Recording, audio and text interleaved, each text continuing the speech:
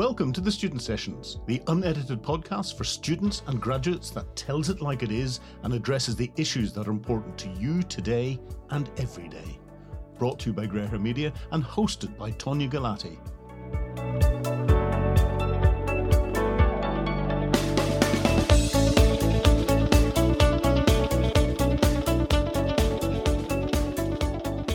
Hi, and welcome to the Student Sessions with me, Tonia. Today I'm joined by Ali and Chloe. Ali is a computer science graduate going on to pursue a research master's in human-computer interaction. Having struggled with her mental health throughout her first 2 years at university, Ali is keen to encourage more open conversations around the subject. In 2021, Ali will be travelling to Fiji to work with remote villages on sustainability goals, education, and physical and mental health. With her passion for emphatic brand experiences and creative marketing, Chloe now runs her own marketing consultancy in Cambridge, a few years after graduating from her media production degree. Chloe hopes to share her take on mental health, having spent the last of her pennies on bettering her relationship with herself and others to lead a more thriving, self-driven lifestyle. Hi Ali, hi Chloe. Hiya. Hi, nice to see you. Welcome to the Student Sessions. Thanks very much for joining us today. Thank you for having us. Yeah, thank you. It's going to be good. Let's start by hearing a little bit more about you both and your journey to university. Ali, do you want to start us off? Okay. Well, I'm from Milton Keynes and I lived there all my life.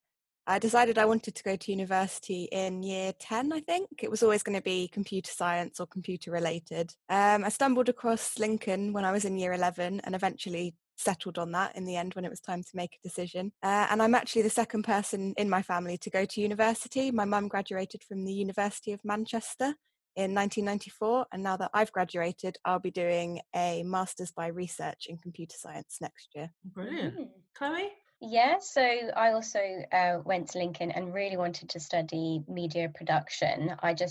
I think I was getting better grades in media, and although I always wanted to pursue a career in drama and the arts, I thought, why not pursue a career maybe directing? But the journey in my kind of media career has certainly changed over the last few years. But yeah, university was great. It was a really good experience. I'd encourage lots of people to go. And yeah, it's kind of really helped shape my career moving forward. So it's been a good experience. And we've heard in the introduction there how successful you've both been already in such a relatively short time. Today's theme is mental health, which is, as we know, a huge topic that impacts individuals from all ages, background, ethnicity, and social status. So before we get going, and so that we're all on the same page, Chloe, could you define what we mean by mental health or how you interpret mental health for you? I guess, yeah, my journey with mental health has been, I don't know what the benchmark is of what kind of people go through with mental health, but it's just the process of looking after your mental state, I would say. What ways you do that in is really kind of tailored to you, which is why, over the last few years, it's been such a roller coaster ride of figuring out what works for me, because I know that something different might work for somebody else. So yeah, just looking after your mental state, really. Yeah, and it's a very personal journey, and as you said there, it's very different for everybody. There's lots of different types of mental health disorders. Can you tell us what some of these are, Ali? Well, there's a huge array, obviously. You've got mood disorders, anxiety disorders, sort of eating personality. And like Chloe said, they all affect everyone just a little bit differently, depending on who you are, really, don't they? So before we go into the interview and we hear a little bit more about both of you, I just wanted to flag for our listeners that if any of you or anyone you know is or may be experiencing challenges with their mental health, please do seek out the free and confidential support available via your institutions, doctors, and some of the charities such as Mind, Calm, and Samaritans. So let me come to you first, Chloe. Tell us a bit about your story and your challenges or struggles with mental health. Yeah, of course. So I'm somebody who, especially now, is very self-aware, whereas back at university, I kind of always knew that I was a happy-go-lucky person. But when it came to socializing with new people or just putting myself out there, I realized that I had an internal monologue that was constantly putting myself down or holding me back from just taking those strides forward. And I remember kind of confiding in people saying, I'm happy, but I just don't feel like content inside. I just don't feel it as much as I maybe want to or should. And I started questioning whether my social anxiety was something that I really had to live with. And it was really difficult, actually, because I came out to my parents and my friends saying, oh, this is what happens inside of my mind. And they said, oh, well, that's normal. Everybody kind of puts themselves down and does this and does that. And I'm like, but I don't want it to be my normal anymore, you know? So I actually had to kind of go on my own journey by myself, having questioned, you know what, if I'm to get into the media industry where I'm networking with people, I cannot be meeting new people and thinking in the back of my head, oh my God, they don't find me interesting. Oh, they're never going to give me a job. Or I used to tell myself I looked silly in my glasses, or, oh, you look like a nerd in your glasses. And I thought, I cannot be having these things after I'm graduated holding me back, because that's going to be the difference between succeeding and not succeeding. So that's kind of the start of my journey, really. Okay, thanks for sharing that, Chloe. And we'll come on to some of the mechanisms and things that you've put into place in a minute. What about you, Ali? What's your story? Well, for me, there was kind of a bit more of a clear trigger. And I guess it can go either way when you've got some like mental health issues. But it's probably rooted around the time I was finishing year 11, and my friends at the time seemed to be getting closer and closer, and I was starting to feel quite isolated. So when I started sixth form, I wasn't in the best place sort of mentally, and it only got worse and worse because I just sort of ignored it, and the situation at school got worse and worse. And by the time I finished, I was so desperate to get out, and I felt like I just didn't have anybody anymore. But just getting out of sixth form didn't improve my mental health on its own. Sort of the damage had already been done. So by the time I got to university, I realised that I was just in a terrible, terrible place. Because I was feeling depressed, I didn't connect with people as much as most people do at the start of university, I'd say.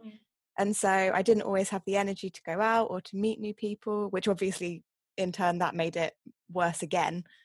And for whatever reason, I thought I could just cope and keep on pushing through completely by myself, which is not a great idea. And in the end, it was a hospital trip regarding something else that pushed me to go to my GP, and they diagnosed me with mild depression, although I'm sure everyone who's been diagnosed with mild depression will tell you it doesn't feel that mild at the time. But I was referred to a local NHS mental health service, and I've been sort of on the mend since then. I think what's some of the articles and stuff where people are sharing their stories around mental health, they do say that actually it's a really weird experience when you're going through it, because obviously if you've broken your leg, you can see you've broken your leg, whereas actually if there's something not quite right in your mind, it's very hard for your own mind to tell you that there's not something wrong with your mind. Yeah, definitely. Yeah. And did you feel like that, Ali? Did you feel that there wasn't something quite right, but you didn't actually know what it was? Or did you actually feel, right, this isn't right? Well, I guess I knew it wasn't right. It wasn't right that I should be feeling like this, because I've always been a really happy person, always had loads and loads of friends. And so to suddenly feel like I didn't have anybody at all, I think I knew that wasn't good, and it was kind of doing something to my mind that wasn't right. Kind of hard to it's hard to realise when it's actually happening. I mean, we may have some listeners who have heard both of your stories and maybe thinking, oh gosh, I feel a little bit like that, or I might be struggling, but I don't really want to say anything because it makes me feel silly or I feel a bit weak. What would you say to that, Chloe? Well, I would argue that it's not a weakness. I think it's incredibly brave, and it's great to exercise self-awareness in the sense that if you are not happy with something in your life, or not happy with something going on with yourself, then that takes a lot of bravery and courage to kind of question the status quo, as I kind of was mentioning earlier, that there is this perceived norm that we should be putting ourselves down or holding ourselves back. I mean, I know there was a completely forgot, but an earlier time when I was a little bit more depressed, when I kind of latched onto a certain concept in my head which I didn't understand. It happened to be the concept of death. I kind of spiraled out of control over that, and I can compensate that when you're at your lowest point, you probably do feel weak because you don't feel fully like yourself, you don't feel fully complete. But I would just say that it's just a habit of, well, for me personally, it was me getting myself into a bad habit and having learnt those bad habits from my parents, because they too kind of put themselves down. Or there's this thing, and I'll keep rambling on about, where you're locus of control is, and sometimes we put the control of ourselves and our lives out there in the world, but you want to be kind of like in control. And that's what I mean. So if you have had the capacity to question what you're not happy with, then you're more in control now than you ever were before. So, you know, give yourself some credit that you are taking that first step, and it's not weakness at all. It's actually very brave and very courageous, and yeah, it's good. And what do you think on that point, Ali? I think Chloe's absolutely right about it not being a weakness. You have to sort of embrace it and use it to become stronger. And I think it's important to remember that mental health problems can be treated just like physical health problems. You said before about the broken leg example. My mum loves to use that example, saying, you know, if you broke your leg, you'd get professional help and then recover. So why should we treat mental health differently? The process, you know, it might take a bit longer, but it's the same steps if you think about it. So if you think about having a broken leg, you'd have an X-ray to find out the exact problem. A treatment plan would be figured out, and then it's about, I guess, monitoring your progress in recovery. So it's exactly the same with mental health. You have to forget that, you know, there might be a wait time, that things might go wrong. You have to be really brave and reach out, and then once you're recovering, you kind of look back and think, oh God, what was stopping me? You know, I could have been feeling this fine all along. Yeah, I was going to say, Ali, with the kind of like broken leg analogy as well, it's actually, so when you break your leg, you kind of got the pain, so you can kind of, there's that connection there with your mind and your body and thinking, right, something's wrong. And I think it's really hard to tell those signs when you're, you know, maybe your mental health is not as good as it should be, and it's learning to be in connection with your body, and think, right, what are those signs? I always say to people, when I haven't tidied my room or eat lots of chocolate and stop exercising, that's usually when my mind's starting to go into a bad place again. And just to know what those triggers are is a good kind of practice. Yeah, definitely. I think that's probably why people don't think like that as well, because you've got the pain and you can see that it's not right. But you have to actually really think about it to see actually it's sort of the same steps to recovery, whether it's physical or mental. And I think as well that the cliche about therapists saying you have to want to change, I think that that's quite accurate as well. People laugh about it, but the more you think, yeah, I really want to get better, I think the braver you'll be about speaking up. Yeah, it's a lot of hard work. It really is a lot of hard work. It's like going to the gym for the first time, actually getting your foot out the front door and going there the first time is really, really challenging. And I think, like what you guys say, it's almost when you have a broken leg, you say, right, put my leg in a cast, and it kind of mends itself for you. But with mental health, you really do have to put in the work. But the work, it's once you put in the work, it's incredible, because I've got to a state where I don't think I'm at that state now, but I did before get my mental health to a really good point where I was just really content and wasn't holding myself back, and it just felt incredible, and it is worth the effort. So you just got to keep moving yourself forward. I mean, sticking with the broken leg here, I mean, there's lots of things you could break. We love that. The broken leg. If you had broken your leg, you would tell people, I've broken my leg. But with mental health, do you think people are as open about their experiences, and what do you think the benefits are of being open about it? I think there's this perception that talking about mental health comes with weakness, as we mentioned before, and people don't really want to open up because they might be perceived as weak. But what you find is actually when you do start opening up to friends and family, and make sure you find the right people to open up to, because, you know, we do have friends and family that are there for certain reasons in our life, and you've got to identify that friend might be a really good friend for going out with, but they might not be good for confiding in, and you have to kind of distinguish which friends are best to talk to. But that's kind of like another conversation in itself. But yeah, you'll find that the more you open up, the more everybody else is going through the exact same thing. And I know everybody always says that, but we really are all going through the same thing. If it's not, you know, I think we've all suffered from mental health at some point in our lives. I'd be very surprised if somebody on this podcast listening in hasn't suffered in one way or another. So let's reflect back then. Upon reflection, knowing what you know now, do you wish you'd support, help and advice sooner? And I'll come to you first, Chloe. 100%. I would argue that I wish I was just taught about these things earlier on in life, so I didn't have to get to the point where I had to seek help and advice. Because I think if I was taught the value of believing in myself, not thinking that being selfish is, bad, for example, and just, I'm a massive people pleaser as well, and actually getting into the habit of that can cause you to not put your own mental health first, and also to get into bad relationships as well. But I do wish that I sought help sooner. I think I probably would have lived a much happier life sooner, but then again, I can't turn back the clock now, so I'm just happy that it's unfolded the way that it has. And what about you, Ali? Oh, definitely. I mean, in hindsight, I should have been talking about my mental health, kind of age 16. And if not then definitely while I was in sixth form. But I just didn't. I sort of just ignored it. And I don't really know why that is. I guess you just kind of wish it wasn't happening. And so kind of shut it out. I'm a bit sad that it took me as long as a year and a half into uni to reach out and find some help.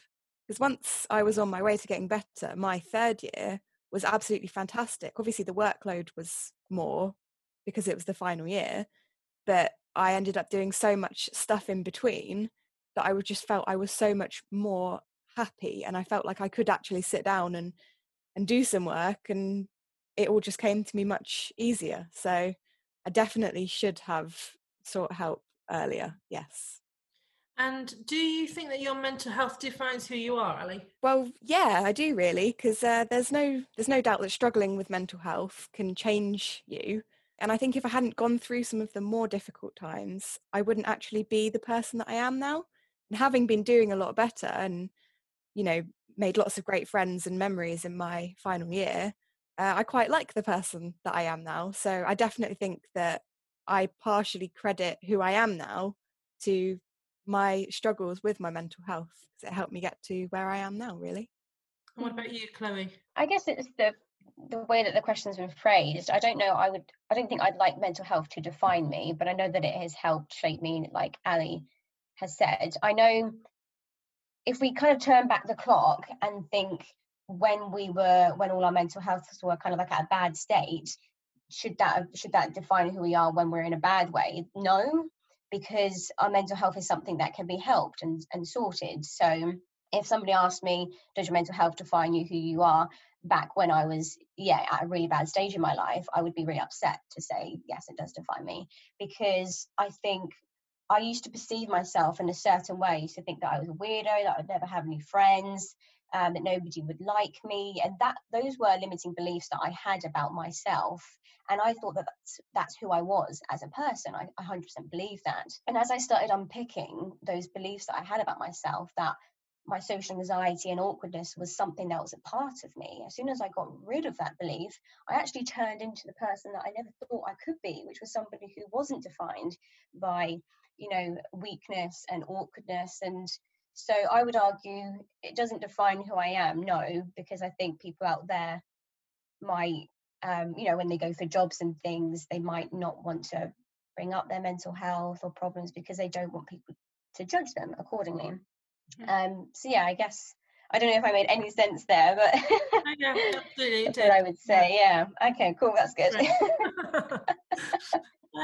So for both of you, I think the challenges you faced with mental health, you haven't let them get in the way of your career prospects, and you're both doing really well. But that's not to dismiss the fact that obviously I'm sure there are times when you kind of revert back and you kind of go through things, but you don't necessarily show that to the world. But let's talk about some of the mechanisms that you've put in place to support you and help you get to where you are. Chloe, if you could just tell us a little bit about some of the things that you've put in place for yourself. Things that I have put in place. Well, when I left university, I only had £600 worth of money, and I thought, you know what, I'm going to invest all of my money into this program. And it was this program that kind of helped people to live a more thriving lifestyle, and it just taught you about a couple of the things that I've been speaking about in this last half an hour, about limiting beliefs and negative thoughts. So I went on to a program that really helped me adopt better habits. But I think you could equally buy books that also teach you about these things. And And then apart from that, like I said, again, it's like going to the gym. You can't just go to the gym, get yourself to a really good state and stop going to the gym. It is a continuous thing, and you do have to keep check of it. So you can do like daily gratitudes, but most importantly, find what works for you. So I feel as if I'm mostly grounded when I go out into nature and I go for walks. And I actually really dislike meditating. But yeah, get to know your body and how you can press those buttons to make yourself feel better.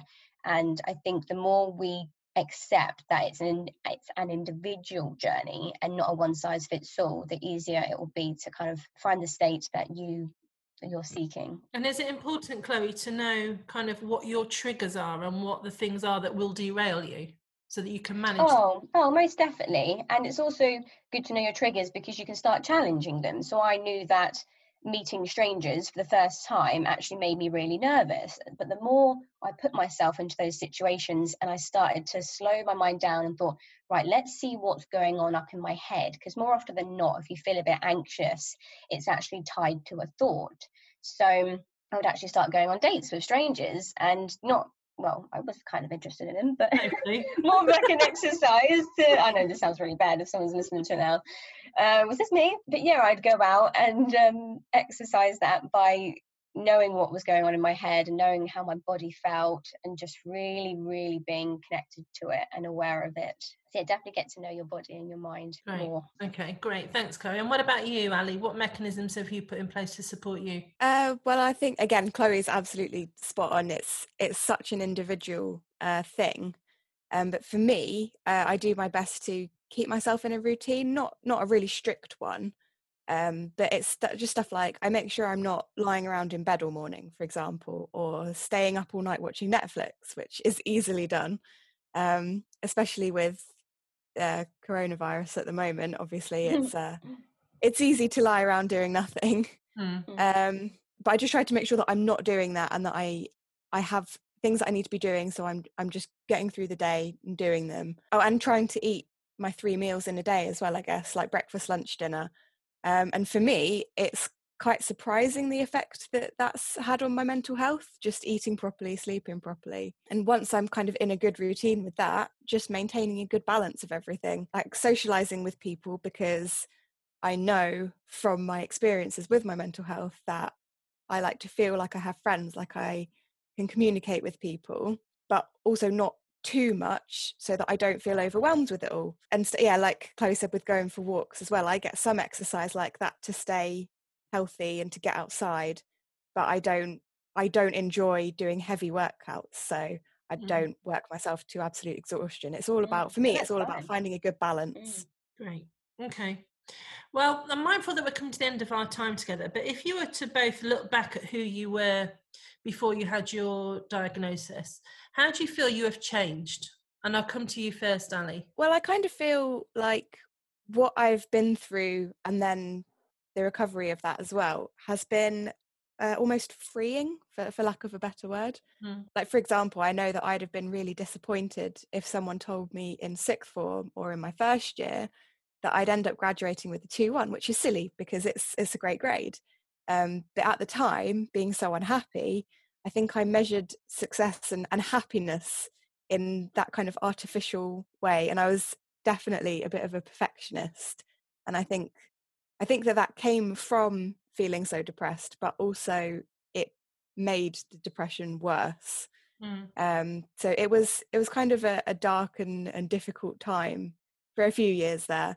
But now that I've sort of come out the other side, I think I'm more thoughtful and compassionate. I hope I am anyway, and a lot more considerate of how other people might be feeling and what the things that they might be saying really mean. And so I'm finally happy with who I am, kind of, now that I've come through it all and how I got to be this person. Brilliant. Yeah.